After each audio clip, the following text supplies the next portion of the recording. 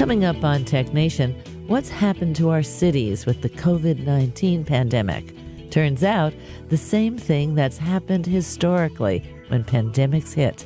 Harvard economics professors Edward Glaser and David Cutler talk about survival of the city, living and thriving in an age of isolation.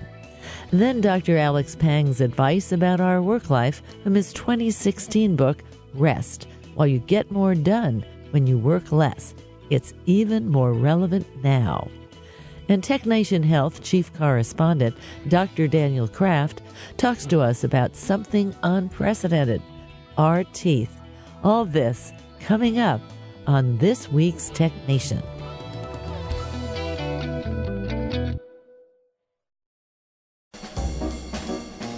Let's Take 5 with Moira Gunn. This is 5 Minutes.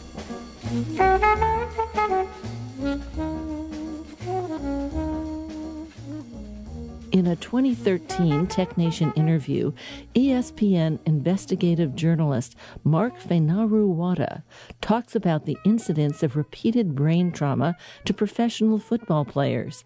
In journalism, we ask, what did you know, when did you know it, and what did you do when you found out? That, in a nutshell, reflects his book, League of Denial, the NFL, Concussions, and the Battle for Truth. Yeah, it is. When Steve and I set out to sort of embark on this project, that was exactly what we sort of were after, was what did the NFL know and when did it know it? We were struck to find out that they'd known a lot for 2 decades, really, and seemed to, rather than embrace the science, in many cases seemed to bury it as scientists emerged, sort of raising warnings to them about the connection between football and possible brain damage. I think it's interesting. There was a lot of incredibly good reporting that had been done over the years on this topic, for sure. And the New York Times had done some fantastic work. Colleagues of ours at ESPN, GQ had done a couple of fantastic pieces on the subject. But it really wasn't until 2010 when Congress actually got involved in the process, called the NFL to the Hill, and really raked them over the coals. It's that point, I think, that the level of awareness really ratchets up. And then I think for us, what was interesting was to see that while you had all this reporting that had been done, there was so much out there that hadn't really been focused on about what the NFL actually knew, when it knew it, and how it had dealt with that information once it had it. Well, I was so surprised to hear that they had a mild traumatic brain injury committee since 1994. That year is called the year of the concussion in the NFL. There's a number of high-profile players who have concussions. A couple of players have retired prematurely because of concussions. So there's a large sort of growing sense of awareness around concussions in the NFL. And at one point during that time, the commissioner of the league, Paul Tagliabue, is at the 92nd Street Y in New York. He's being interviewed by the fantastic journalist David Halberstam. Halberstam starts asking him about this issue of concussions in football. And there's just a great scene where Tagliabue basically dismisses it entirely, and he says, this is a media-created issue. This is really not a problem. And he starts sort of trotting out statistics that the NFL has, that there's maybe 1 concussion every 3 games, and Halberstam stops him in the middle, and Halberstam has come back from Vietnam and covering and hearing the press, get fed these statistics about Vietnam, and he gives this line about feeling like he's back in Vietnam, hearing the numbers from the U.S. military. There aren't that many people in the country. It can't be true. and there's just roars at the 92nd Street Y. But that's the context in which this MTBI committee is formed. And, the commissioner puts the head of that committee, a gentleman named Elliot Pellman. And that really reflects his attitude in that meeting with Halberstam, and then appointing this guy, Elliot Pellman, who is not at all a specialist in brains. He's a rheumatologist. He's a rheumatologist, exactly. And so that, I think, reflected the mentality of the league at the time when it went after this issue of concussions in the sport. This committee ended up producing 16 different research papers on the issue of concussions in the NFL. And for a period of time, they produced a couple of papers that were well received in the research community. But eventually that committee, once it got to paper number 3, suddenly began to produce a series of papers that sent the message that concussions were not a big deal in the NFL. And time again, every paper they produced sent that message. And the interesting thing about all of that research was it ended up in one singular journal. The editor-in-chief of that journal was a guy named Mike Apuzzo, a neurosurgeon from USC who also happened to be a consultant to the New York Giants football team. So you had this guy working with the NFL, letting papers be published time and time again that were saying concussions are not a big deal in the NFL. This 2013 Tech Nation interview with ESPN investigative journalist Mark Fainaru-Wada featured his book, League of Denial, the NFL, Concussions, and the Battle for Truth. For his reporting, Mark went on to receive a George Polk Award, the Dick Schaap Award for Outstanding Journalism, and the Associated Press Sports Editor Award. League of Denial was made into a Frontline documentary, which itself was awarded a Peabody. I'm Moira Gunn. This is 5 Minutes. 5 Minutes is produced at the studios of KQED-FM in San Francisco. 5 Minutes is a production of Tech Nation Media. I'm Paul Lancourt.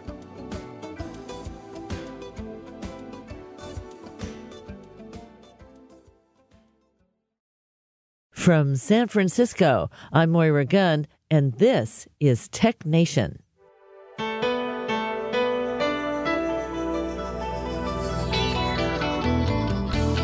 Today on Tech Nation, Harvard University economics professors Edward Glaeser and David Cutler talk about the impact of the COVID-19 pandemic on our cities and our lives in their book, Survival of the City, Living and Thriving in an Age of Isolation.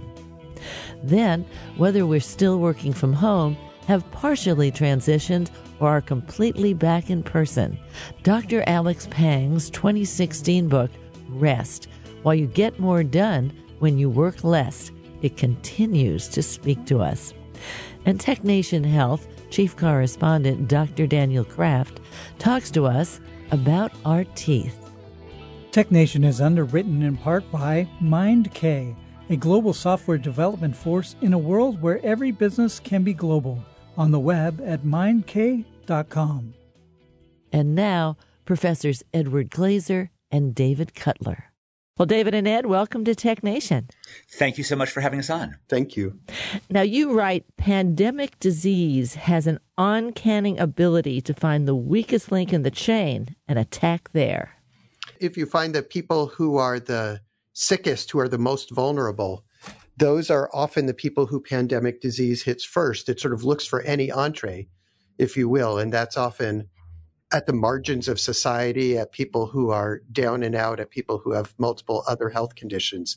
So that means we're going to have to worry about all of those situations if we want to prevent pandemic disease from becoming a recurrent aspect of life. And this is more prevalent in urban areas, right? Well, certainly the inequality is more prevalent in urban areas. So you have the juxtaposition of rich and poor and the juxtaposition of people who are thought that they were invulnerable living next to people who are quite vulnerable. And that historically has been one of the reasons why richer urbanites have invested in the kinds of technologies like sewers and aqueducts that have protected the whole city. Was that even though they could protect themselves just by buying their own water or having their own septic system, they recognized that they were vulnerable from diseases that started among the poor populations. And this has been, as your book points out, an example after example, pandemics have been the enemy of cities for as long as we've had cities. For 2,500 years, since the plague of Athens struck down that amazing, tech city of its time, the Athens of Pericles, they've come and come again. And sometimes when they've struck cities that were already vulnerable, which Athens wasn't in 430 BC because it was at war with Sparta, or even more so as Constantinople was 1,000 years later when the Roman world was teetering on the edge of a precipice. In those cases, the plague has pushed society over into darkness. In other times, society has been much more robust, as it was in the 19th century, where we built technology and we built institutions that protected our cities and our world from disease. Now, you point out that in the 14th century, actually, the city of, is it Ragusa on the Dalmatian coast, which would be present-day Croatia near Dubrovnik, it had a very familiar strategy for handling pandemics. It did. Ragusa, now Dubrovnik, as you say, was the pioneer of quarantines, where they would keep boats that were coming in from plague-infested areas outside the city for 40 days. Now, the 40 days, of course, had no medical basis whatsoever. It apparently was more about biblical precedent, the 40 days in the wilderness, the 40 days of the flood, and so forth. But this was the first attempt that really cities or governments had to plague-proof themselves. And it's a quite sensible strategy, although often, weak enforcement or quarantines that came too late meant that plague still got through. And certainly in the 19th century, when we tried to have quarantine that protected us from yellow fever in the first decades of that century, and then cholera after 1832, it was by and large not successful. They were too late. They were leaky sieves. The mosquitoes flew from the boats to the shore. Whatever it was, it didn't work. And so quarantine, which had been moderately effective against a disease that's carried by rats, is less good against a disease that comes in the water or that's carried by mosquitoes. And I must say, we think of this frequently as happening in Europe or far away, even long ago. But even today, Cleveland and Pittsburgh are smaller than they were in the 1930s. They are. And disease is probably not a major reason why for that, but certainly the disease environment is a big one affecting cities. What Ed was pointing out, which is true, is with a little bit of knowledge, you can do a little bit of good. But with a lot of knowledge and the ability to act, you can do a ton of good. So if you're not 100% quarantined, then something will get through and then you're in trouble. Whereas when you know exactly what to do, then you can do a whole lot better. And so that's, I think, one of the key lessons here is that you have to be able to apply what you know consistently and without exception. Now let's look at, say, in the last 50 years, how technology has changed the urban landscape and the suburban landscape. I mean, it doesn't look like it used to look. Not at all. Not at all. We have always built our urban environments around the prevalent transportation technology during the era in which the city was emerging. So if you look at our oldest urban spaces, both places like Beacon Hill in Boston or Greenwich Village in New York City, or of course the cities of old Europe, right? These are pedestrian cities. The blocks are narrow, the streets are thin, and they're built on a very human scale. Then we have 19th century cities that are built around the streetcar and the elevated railroad, like Manhattan, right, as a whole. And it stretches on because these technologies enable us to just travel much longer distances. And yet the buildings are still reasonably close together because with these technologies, you still have to walk. You still have to walk to the subway stop. You still have to walk from the subway stop to your final destination, to your place of work. And then, of course, in the 20th century, the car upended everything, right? Because the car is a point-to-point technology. It doesn't require any walking, really. And so it enabled us to sort of consume huge amounts of space, to sprawl out, and we reshaped our urban spaces fundamentally around the car. Of course, the mid-20th century is not just about the car. It's also about other technologies, which in some sense eat up distance, right? It's about radios and televisions that enable people in far-flung homes to enjoy the pleasures of an urban music hall. And in some sense, those middle decades were a great leveling of space in the US. They were also a time in which industry, again, abetted by transportation technologies, highways, container ships, industries left the old cities of the Northeast and the Midwest and moved to lower cost locales, whether or not they were Sunbelt states that had right to work laws or countries across the oceans where wages were far lower. But we really reshaped America's entire metropolitan landscape because of changes in technology. And in today's world, I mean, I live in San Francisco, and it's like a place where young people love to come and live for a few years until it turns over, till the realities of life hit. But they seem to be more behind them. And the greater area includes Silicon Valley. So we have buses from Google and all the places down there bringing people here. And then COVID hit, and everybody went home to mom and dad. It is amazing. So in 1980, when Alvin Toffler wrote The Third Wave, he was really predicting a world in which the sort of information technology of his era was going to make face-to-face contact and the offices and cities that enable that contact obsolete. And he really predicted that, cities like Chicago would be forests of empty skyscrapers, right? And then all of a sudden, for the next 40 years, right, he was completely and totally wrong because, in fact, the areas that had the best technology, Silicon Valley, became renowned as one of the most famous geographic cluster in the world. And it is exactly as you say. It's both about young people wanting to be near each other, wanting to have fun in cities, and also about a new business model that was much more information intensive, that involved much more of the collaboration that abets creativity. And so, Google didn't send everyone home. They bought the Googleplex. They bought 1.5 million square feet in downtown Manhattan. They tried to create a playground at work where young, smart people would want to come and would want to learn from one another, right? And this was the model, which, it was fueled by the fact that the returns to being smart, the returns to innovation increased enormously because of new technologies, because of globalization. And we are a social species that gets smart by being around other smart people. And for that reason, cities really came back in many ways, at least until COVID hit. Of course, one of the downsides is that you really can't afford to live there unless you're extraordinarily wealthy. And so a lot of cities have become basically playgrounds for very rich people. And that's a problem because not everyone in life is going to start off as a computer programmer. Some people are going to start off in other occupations and they want to work their way up. And there's virtually no way to live in vast parts of the Bay Area and work your way up. And so that gets to be a really big problem with mobility in society. If you say, we want a huge, lovely city, but you're only allowed in it if you've got a lot of wealth. You put the percentage of the American workforce working remotely before the pandemic at roughly 5%. They've self-reported.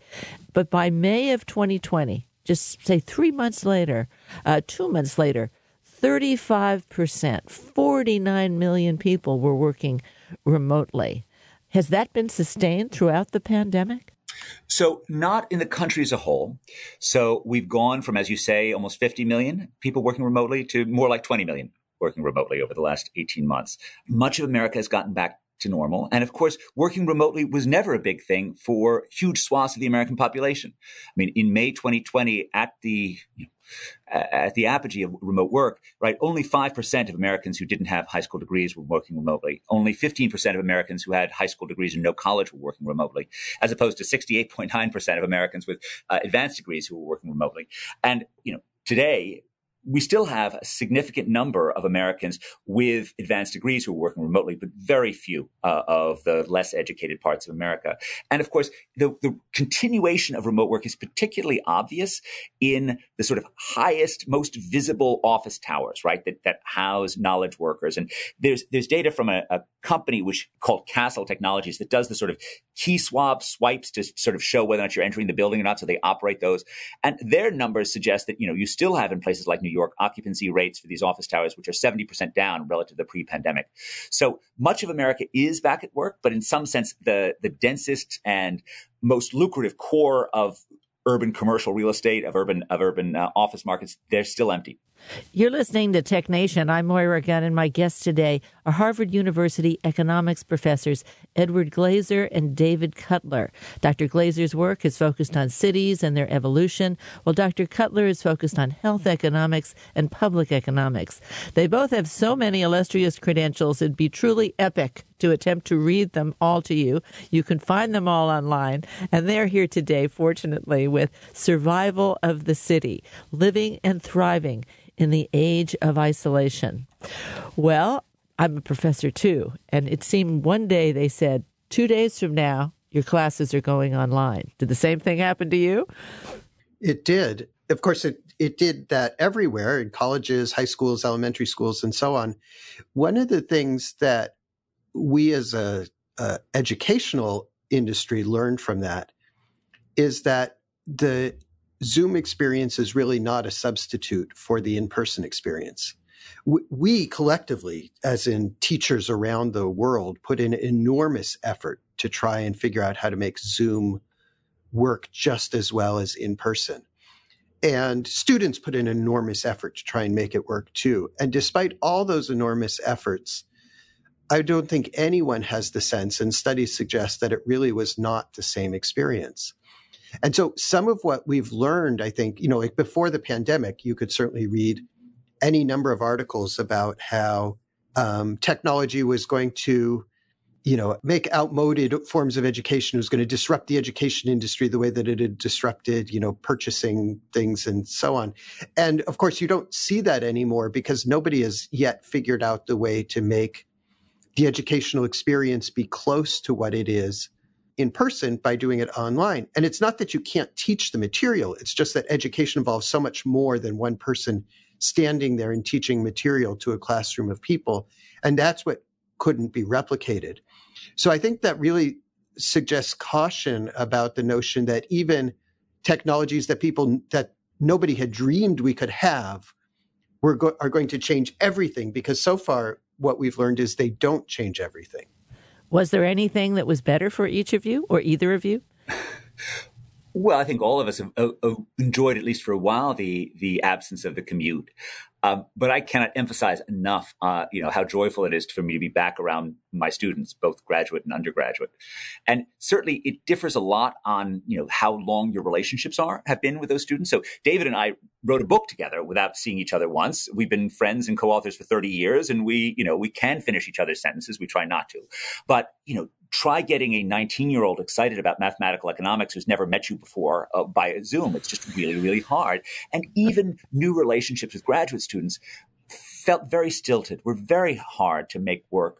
And of course, we at least, we teach we're very privileged in terms of who we teach. The Zoom experience is far worse with younger kids who just have huge troubles concentrating when they're on computers. I mean, there are really effective studies looking at, for younger kids, and they typically find that Zoom education is somewhere between dismal and counterproductive, right? It really has been a sort of a terrible thing for the children of the world that they've had to go through this. There's some applicability here in the business world.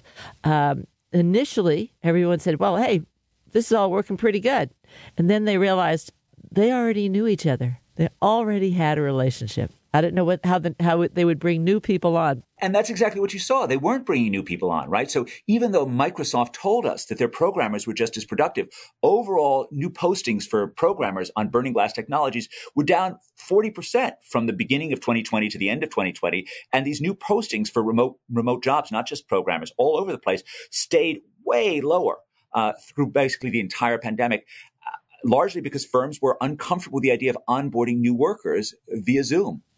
Now, let's get back to how we should think about our cities and our urban areas. And I can't overstate the rich fabric of descriptions of urban areas over the years that you bring.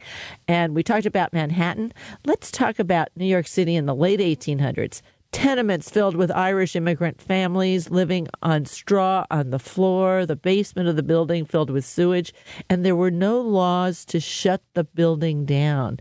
Let's talk about Dr. Stephen Smith, both what he did and how that's a perspective on what we might expect from our cities. So you're exactly right. What happened in city after city, thankfully, is that very forward-thinking, powerful, astute people involved in public health just more or less insisted and sometimes bullied their way into getting public health measures to happen. It wasn't always that the government was in favor of it. Sometimes they just said, we're going to create something outside the government, or we're going to go to a different level of government. But what you saw is cities going elsewhere for water. That is, they knew they needed clean water, and cities built sewer systems and sanitation systems. At that point in time, early in the 20th century, America's cities were spending more on public health infrastructure than the rest of the government was spending on everything. That was really what cities did. But even then, you still had situations where, they would bring the water in, but then the landlord didn't want to pay to hook up the tenement to the water system, because it was a low rent building. It was, whatever it was. And ultimately what happened is that the richer people in the cities realized that where we started off, which is if not everyone is involved, if there are any weak links, then disease will find its way in. And once it's in, it's in. And so therefore the only solution was compulsion. And so what New York City did and what other cities did is it then just compelled. It said to the landlords, we don't care what you think, and to the tenants, we don't care what you think. This is what you're going to do. And if you're not going to do this, you're gone. And so that was really the sort of last mile problem is a huge issue here because, you can bring clean water to the city and some will use it, but you need everyone to use it and you need everyone to be connected to sanitation and so on. And so that was really, in some sense, the genius was to say that we're going to do through public health what makes all of us better, even if some people are not willing to pay for it on their own for social reasons, it's worth doing.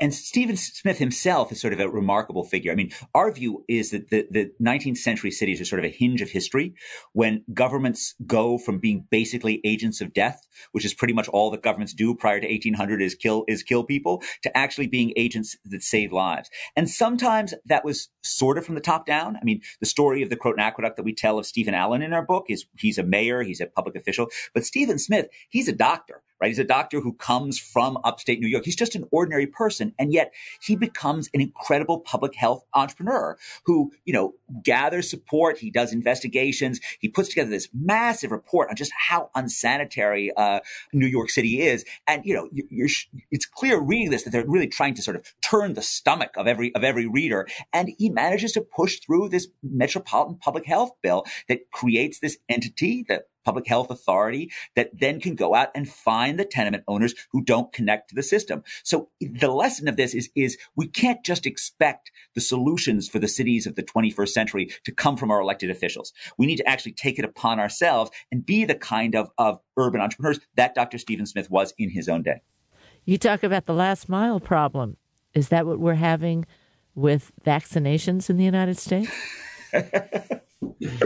It's a slightly different last mile problem in that. And actually, you don't have to answer that because it's not in your book. But I will say that this debate is that about freedom and so on is very reminiscent of older debates about who are you to tell me that I should do X or Y. We've sort of seen this a lot in the past few decades about when can you opt out of vaccines and what do you have to do about HIV testing and what safety precautions does one have to take? Ed and I live, of course, in the Northeast. And for a long time, there were issues about motorcycle helmets. Did you have to wear a motorcycle helmet? And so we see this all the time. What has happened over time in society is that the public health view has generally won out. And so, and we saw that, a century ago with the tenements and the sanitation and water. Nowadays, there's no area where you can ride a motorcycle without a helmet, with mandatory testing for various things, with reporting of disease rates and so on. The public health view has went out because it's too obvious how much the spread of disease is reduced by taking those measures. It's so obvious that you just have to do it. You're listening to Tech Nation. I've been speaking with Harvard professors Edward Glaeser and David Cutler about survival of the city, living and thriving in an age of isolation. We'll talk more after a break.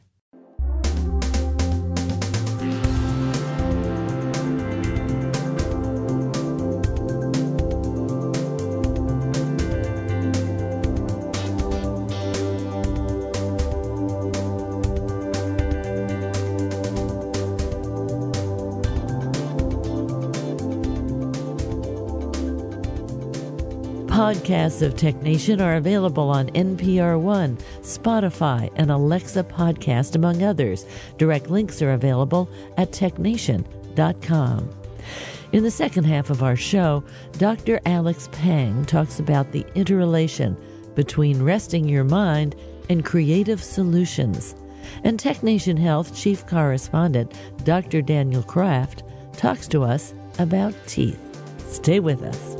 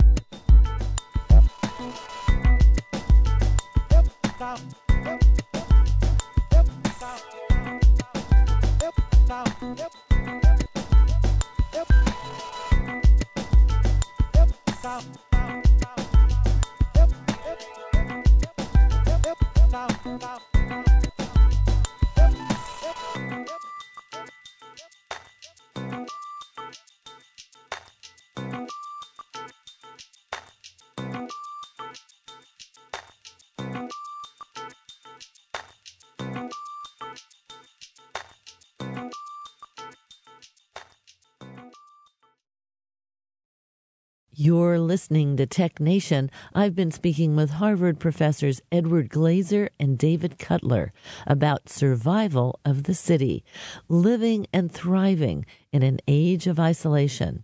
We've been talking about public health and vaccination policy. The public health views went out because it's too obvious how much the spread of disease is reduced by taking those measures. It's so obvious that you just have to do it. And so my hope is that, we don't have these fights, but that if we do, that we recognize and can demonstrate the public health measures so that you're never going to get 100% of people to believe the same thing, but you can get enough there that you can really do well without the huge fights. And this is not new. I mean, there was a vaccine revolt in Rio de Janeiro in the early 1900s because of a pioneering public health person, Oswaldo Cruz. So vaccine resistance is an old feature of urban life. I was surprised at the beginning of the pandemic of how many people did not understand the capabilities and limitations of WHO, the World Health Organization.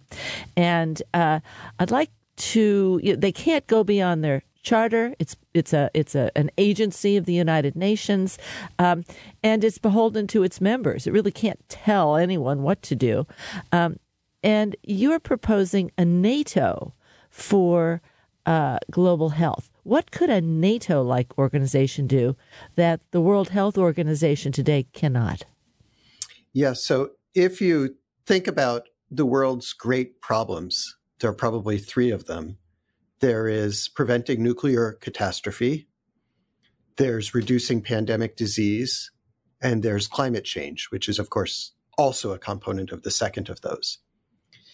The first of those, the preventing nuclear catastrophe, is the one where the world has had the most success. So it was certainly feared with the invention of nuclear weapons that the world would see them used much more than, just the first use in Japan to end World War II, that there would be a nuclear war that would be World War III and that vast parts of the planet would be destroyed. And what the West did was it invented a system that was designed to prevent nuclear war, both nuclear and conventional war with the Soviet Union. And it was very strict. So there were rules about entry, and the rules were, if one country was attacked, then all countries were attacked. And there was a professionalism to it, which is our job is to prevent nuclear war. And that is what we're going to do. And we're going to do all the steps that are needed to do that. And you signed on and you got the benefits, or you didn't sign on and you didn't get the benefits. And in fact, admission to the club was very much by invitation. You had to be invited and everyone had to agree that you're appropriate and so on. That in many ways is an even easier problem than world health and then climate change, because there are only a certain number of countries that can do nuclear war. And of course, they can be destroyed as well. But that can do nuclear weapons. They can be destroyed in nuclear war. So, so pandemic disease is even harder. And yet, as you said, we have an organization that cannot order anything. The budget of the World Health Organization depends on members choosing to pay contributions. Its total budget is actually less than the budget of many large hospital systems in the U.S.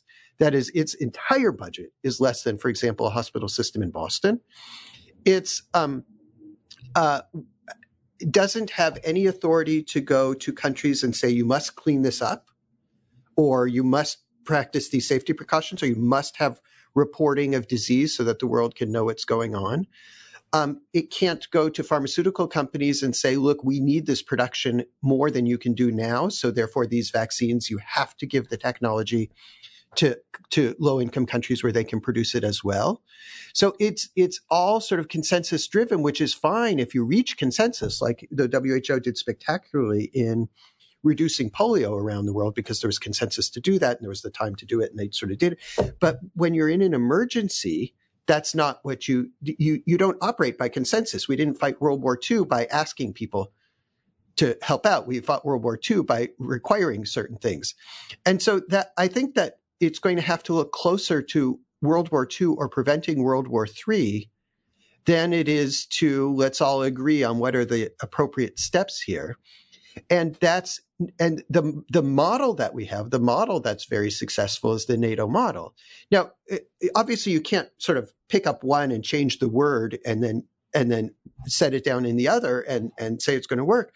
So that's not what we're saying. But what we're saying is that many of the features of that, the mandatoriness, the consequences associated with things, the professionalism and not the leaning towards which way the money, if you say one thing, the money is for other valuable initiatives is going to dry up. So I can't say that and so on. So all of those sorts of things we have to take out of the equation and say, look, if this is a world scientific issue, we have to use the world's scientific apparatus to solve it and not the world's political involvement on each step of it.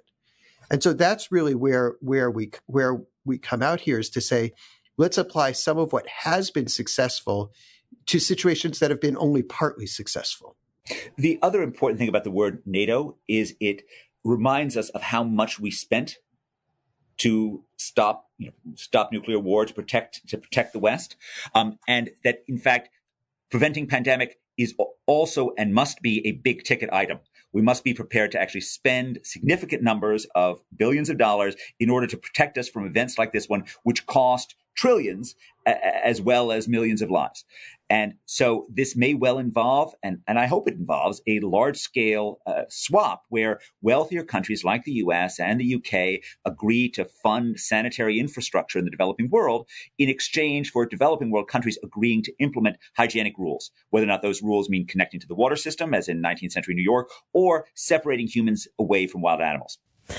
One thread that goes through your book, and you might miss it if you don't think about it as a thread or some very specific topics, but one thread that's undeniable is equality of justice.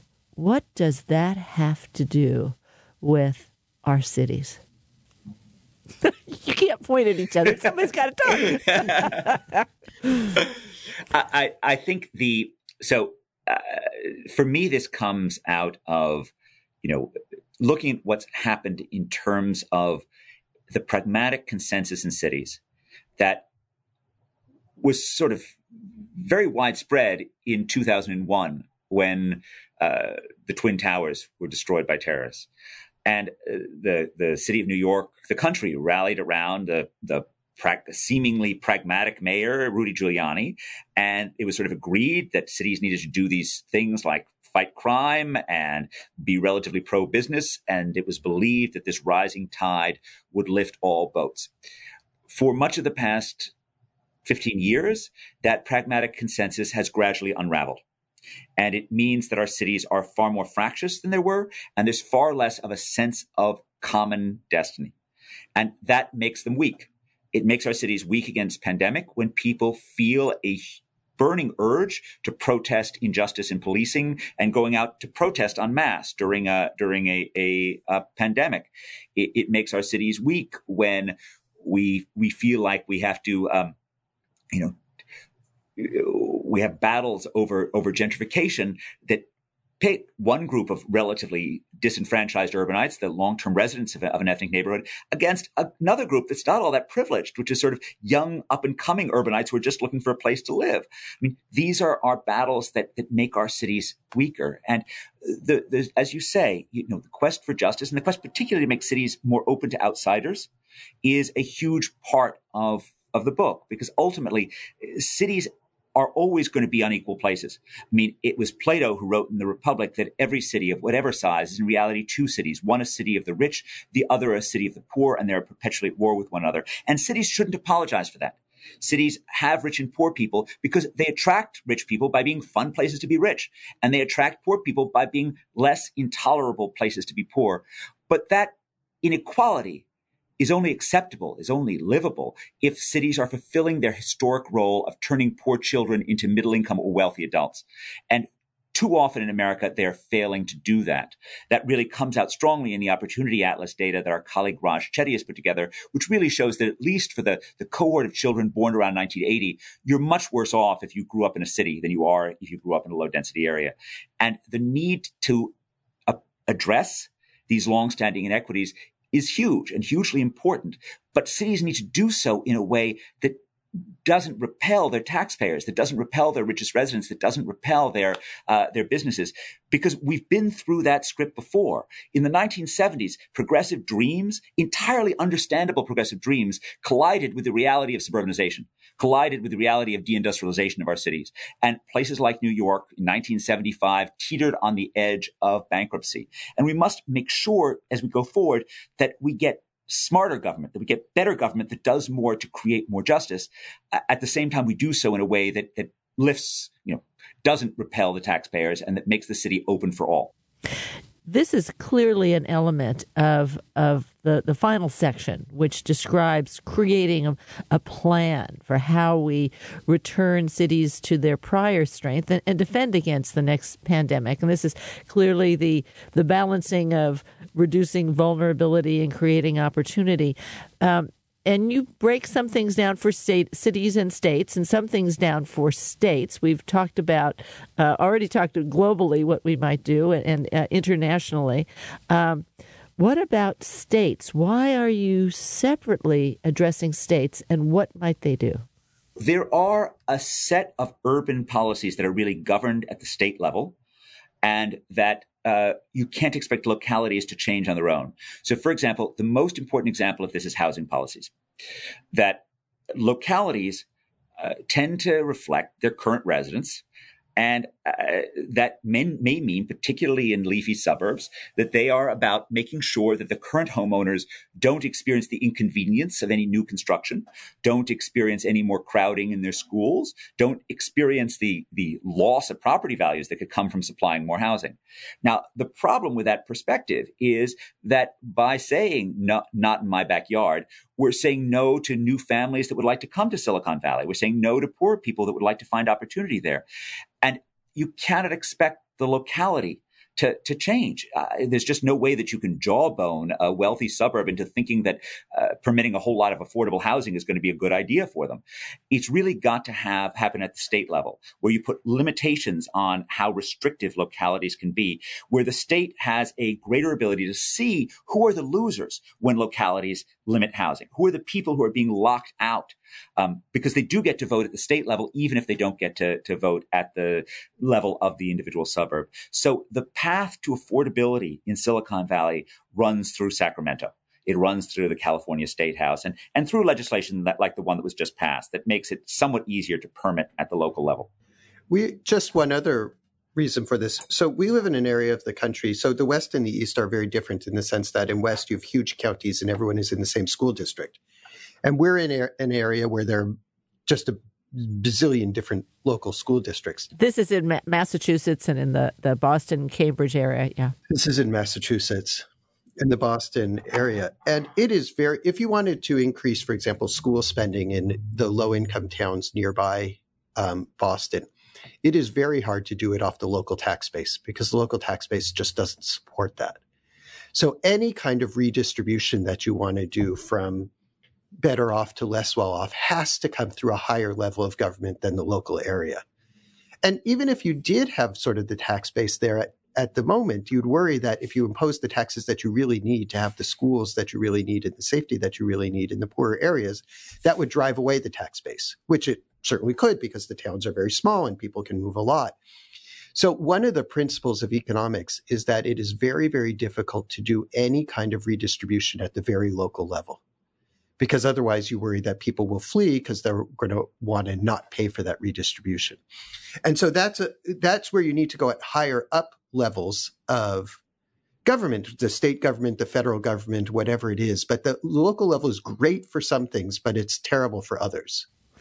Well, gentlemen, I as I said before, there's a rich fabric to this book. It's very readable, and we haven't even begun to talk about all the things that you talk about here. So, thank you for coming in. You're always welcome on Tech Nation. Thank you so much for having us on. Thank you so much. Thank you. My guests today are Harvard professors Edward Glaeser and David Cutler. Their book is Survival of the City: Living and Thriving in an Age of Isolation. It's published by Penguin Press. I'm Moira Gunn. You're listening to Tech Nation. The pandemic sent some 50 million Americans home to work, and now, either transitionally or rather abruptly, we're we're going back to various profiles of working in person. Still, the border between when and how we are working and the rest of our lives has blurred. Dr. Alex Pang has some advice and some science. Ernest Hemingway, who argued that you should end your day in mid-sentence.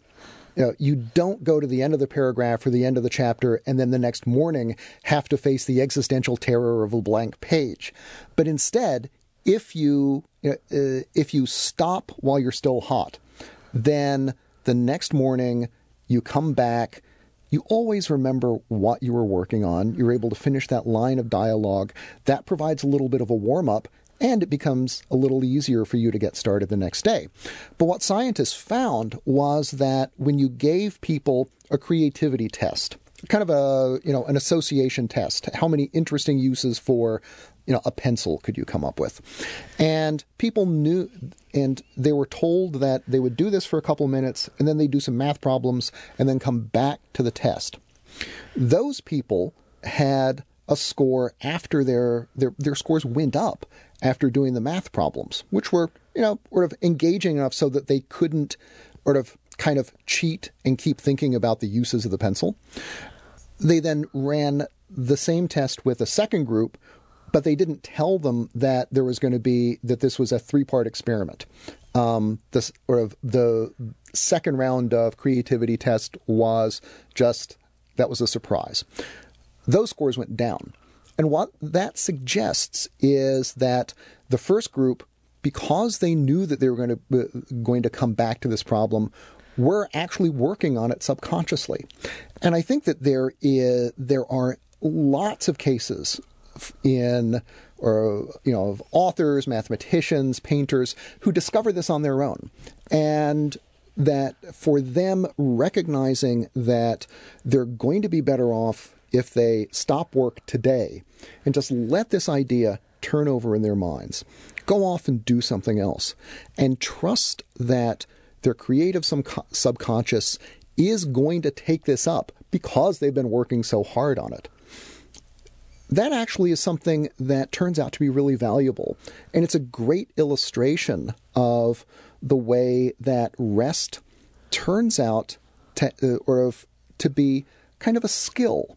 It's something that you can learn how to employ in order to become more creative, to become more productive, to help you solve problems, and that you can sort of arrange in your day, so in sort of relationship to your work, so that in essence, what you're doing and what people as different as Scott Adams and Charles Darwin did was kind of pass ideas back and forth, pass problems back and forth between their conscious minds and their subconscious minds.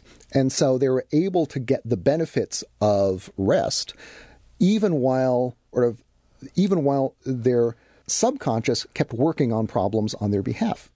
Dr. Alex Pang described this and other phenomenon when I spoke to him about his 2016 book, Rest, Why You Get More Done When You Work Less.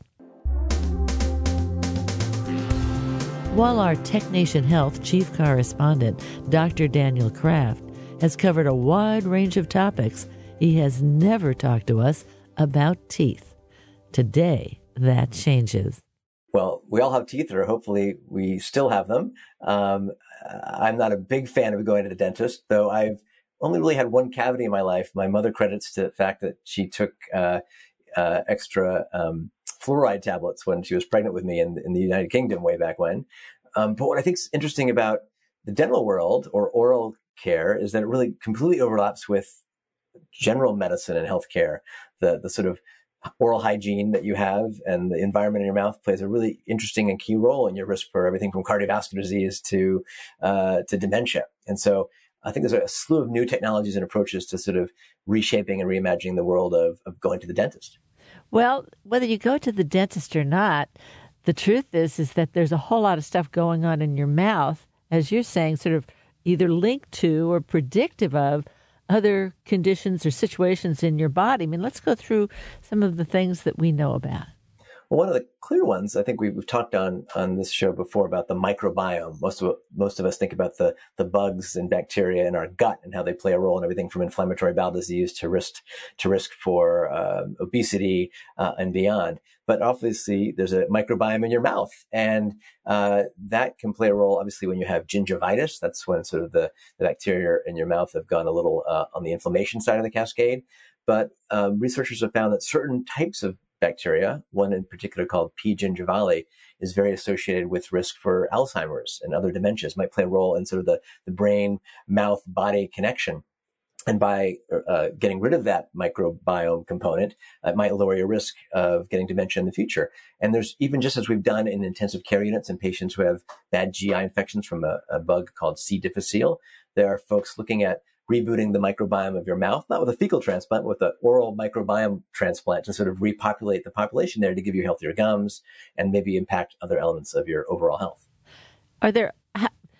Well, this is a good question. How do you know you have that particular bacteria which has been linked to Alzheimer's? Well, now we're in the age of sequencing. You can sequence your genome or you can sequence your microbiome. So there are companies now that are offering the sequencing of all parts of your skin to your mouth, to your gut and beyond. And the databases are growing where we can start to associate, what bugs are there with your metabolism. Even a recent study showed that for some individuals, and myself included, who didn't really grow up liking broccoli or cauliflower or Brussels sprouts, maybe because of a particular bacterial population in your mouth, which when they see those sorts of vegetables make a certain sulfite compound, which is very odoriferous and doesn't taste very good. And that contributes to kids and their parents and vice versa, who often share microbiomes and their adversity to certain vegetables. So there's an excuse for some of us. So that's one component. Another component that's getting interesting is, clearly the ability, how do you brush your teeth? We're all familiar with the standard toothbrush. Now there's fancy ones that have vibration and oscillation. There's even some who've now developed almost what look like 3D printed mouth guards that you can put in your mouth and give you handless brushing. So that might give you much better oral hygiene care, given that even if you're brushing your teeth for 2 minutes, how much time is the brush head on any one tooth or another? And then that aligns even with this idea of, we've talked about, this idea of quantified self and connected Internet of Medical Things devices. There are now standard connected toothbrushes that will track on your phone with Bluetooth how often and how long you've been brushing your teeth, so you can gamify it. That's been done for kids with an app called Brush. So you can gamify your kids who often don't like to brush their teeth, and mine included. And that might be even connected to your dental health insurance to show that if you're doing your toothbrushing, maybe you have a lower premium and you get some other bonuses. So it's that fun, interconnected, almost gamification, digitization world of dental care that's getting particularly impactful. I'm really impressed by the potential of what's in your mouth changing how you perceive broccoli and cauliflower and Brussels sprouts. The whole idea of mothers arguing with children and all this kind of thing that came down to bacteria in your mouth. That's amazing. Yeah, they a recent publication that really shows that the certain population of bacteria metabolizes those sorts of cauliflower, Brussels sprout types in a way that really makes it taste particularly bad. So again, it's nice to have a biologic excuse, but it kind of takes us to the era that we're now in this era of, multiomics. And some of that is, based on the bugs in your mouth, but others are based on our ways to understand our base genome and our risk for getting caries or if we're going to have straight teeth or crooked teeth. Clearly now in this digital virtualized age, many of us grew up getting traditional braces, but now you can 3D scan your mouth, initially at the dentist's office, but now even at home, or do a mouth print. And we get a 3D printed set of basically mouth guards that can slowly reshape your teeth without having to have braces. So that's changed the game, and that can be done basically through telemedicine today without ever needing to go see a dentist or orthodontist. So it's disruptive to the orthodontist. Other groups are trying to develop kind of the Ubers of dental care, where you press a button on your app and you can have an exam of your oral cavity and talk to a potential dentist, or they can come to you or your workplace in sort of a dental mobile clinic. So that kind of Uberization is coming. And then the field that's blended with teledentistry. And then the other fields that are impacting health and medicine broadly, like artificial intelligence, are really starting to play a role in upskilling and enabling the dentist or the dental tech. When they look at that X-ray of your teeth, they may have missed a impacted molar that you weren't having symptoms for, or a dental cavity before it was very evident. So AI is enhancing the ability to read not just chest X-rays, but also mouth X-rays, and connected to the workflow of the clinician, of the dentist and the dental office, often to help them do billing and sorting of the whole process of dental care. So a lot of interesting things are coming together that cross from traditional medicine, technology, and dentistry. And a final area that impacts dentistry now well is the world of 3D printing or digital manufacturing. Some of you might have 3D printers at home for printing little parts of toys out. You can now 3D print houses and maybe even 3D print organs, but several groups are looking at sort of 3D printing. Let's say you lose a tooth in a trauma, or you're doing a mouth reconstruction. Those could be personalized and 3D printed to represent and match your exact mouth and dentition. And part of that also blends with this world of augmented and virtual reality. If you're about to go get a tooth repair or any sort of other element for your face, you can see what's going to happen ahead of time with augmented reality, sort of choose your new mouth. Or if you're about to go in the dentist chair, the world of virtual reality, many of us get stressed out on the dentist chair, put on a VR headset like the Oculus Quest and be at a beach or somewhere relaxing or watching a concert and not thinking about someone who's drilling on your insides. So a very exciting time to blend technologies, crossing oral care, dental care, and beyond.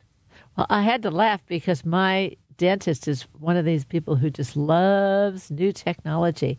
And I had to have a cap replaced, and he would normally have taken the impressions and then given me a temporary one and then call me when the cap would come back from the lab, the, big L, big A, big B, and then, okay, now we'll put it on. And so that's what I was expecting. And everything went according to plan. And then all of a sudden, he rolls in this cart that was like, it was slightly bigger than a laptop as you look down on it, but it was, maybe 4 feet tall, and it just rolled in and had a little screen on top.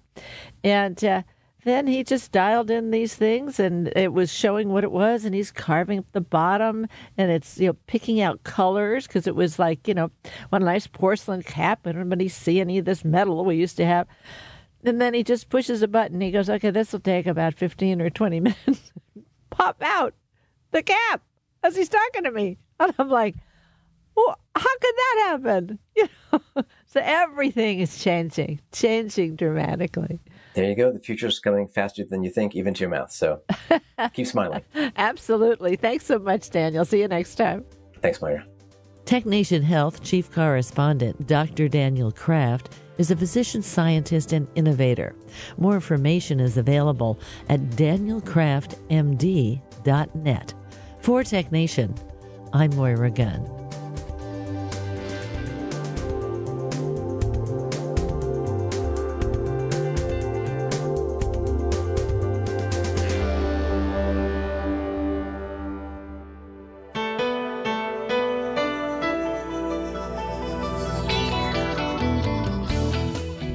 TechNation and its regular segment BioTechNation are produced at the studios of KQED-FM in San Francisco.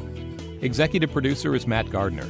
Our theme music was composed by Ann Nachtrieb-Zessiger and Robert Powell, with title creation provided by NameLab Incorporated of San Francisco.